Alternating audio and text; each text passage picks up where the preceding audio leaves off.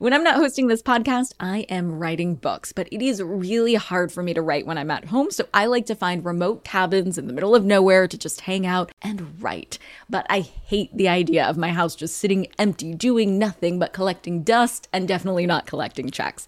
And that's why I'm an Airbnb host. It's one of my all-time favorite side hustles. Other popular side hustles are awesome too, don't get me wrong, but they often involve big startup costs. By hosting your space, you're monetizing what you already have access to. It doesn't get easier than that. And if you're new to the side hustle game and you're anxious about getting started, don't worry, because you're not in this alone. Airbnb makes it super easy to host. I mean, if I could do it, you could do it. And your home might be worth a lot more than you think. Find out how much at airbnb.com/host. I'm Nicole Lappin, the only financial expert you don't need a dictionary to understand. It's time for some money rehab.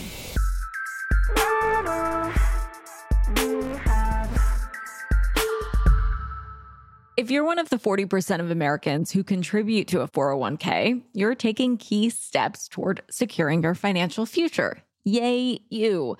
But if one thing is clear in this cuckoo bananas world of finance, it's that expenses only get bigger as life goes on, like buying a house, for example. If you decide that buying a home is right for you, coming up with the money to make such a large purchase can be difficult no matter where you are in your financial journey, especially right now. Home prices are still steep in many places and interest rates are rising.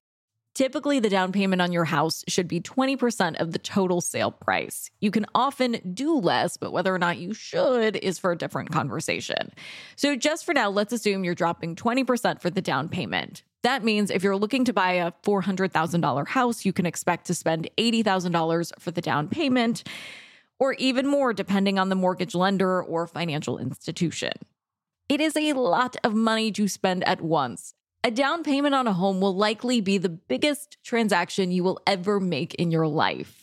And if you've been diligent about contributing to your 401k, you might be tempted to take your down payment from that nest egg, which is allowed. I don't know if you knew that, but it does come with strings attached. So here's the 411 on using a 401k to buy your dream home. When looking to withdraw from your 401k, you have two options.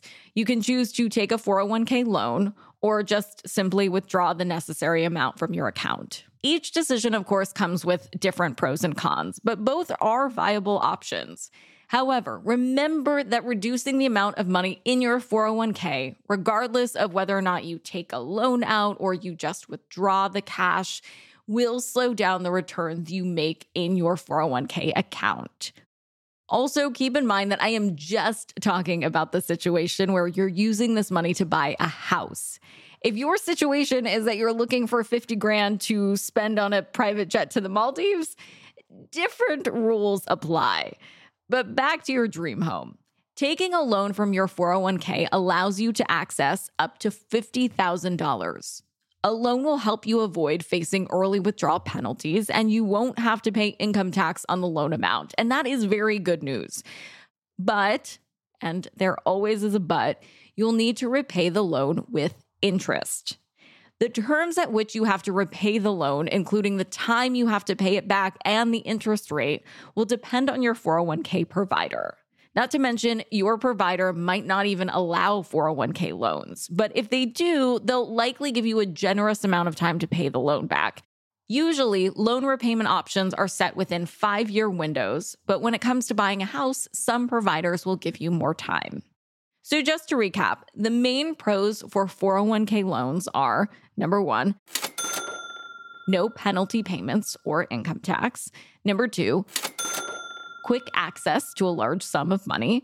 And number 3, reasonable repayment timelines. So those are good things, but we can't forget the cons. The biggies are, number 1, you will not be able to make contributions to your 401k until your loan is repaid. This also means, number 2, no employer match while you're repaying your loan, which all adds up to number 3. You will see a reduction in the amount of compound interest you will earn in your 401k because you'll have less money in that account and you won't be making contributions.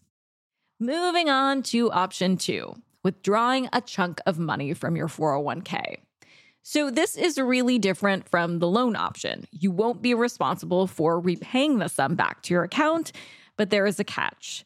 Unless your employer determines that you're eligible for an exemption, taking money out of your 401k early will give you penalty fees of 10% if you're younger than 59 and a half. And yes, that is the real number the government came up with. The amount will also be considered taxable income, which could bump you into a higher tax bracket for the year and add more dollar signs onto your tax bill. So at a glance, the main pros to withdrawing from your 401k are, number one, no penalty fees for first-time home buyers up to a certain withdrawal amount, typically $10,000. Number two, money does not have to be repaid to your 401k account.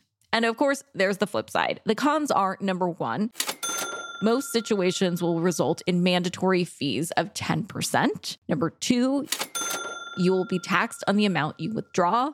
And number three, real estate typically has lower returns than a 401k account. So let's evaluate, shall we?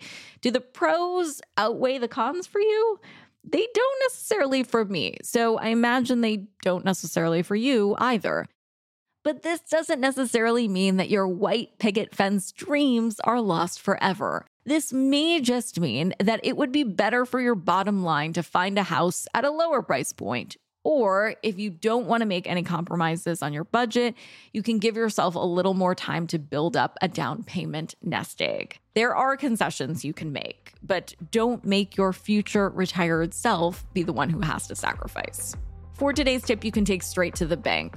While you can tap into your 401k to secure the house of your dreams, it's best to explore all other options first. Certain states have special programs for first-time home buyers, so check your local resources. The goal here is to do right by your current self and also your future badass retired self.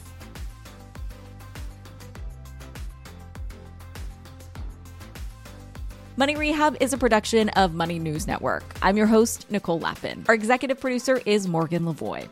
Do you need some money rehab? And let's be honest, we all do. So email us your money questions at moneyrehab@moneynewsnetwork.com to have your question answered on the show, or even have a one-on-one intervention with me. And follow us on Instagram at Money News and TikTok at Money News Network for exclusive video content. And lastly, thank you. Seriously, thank you for listening and investing in yourself, which is the most important investment you can make.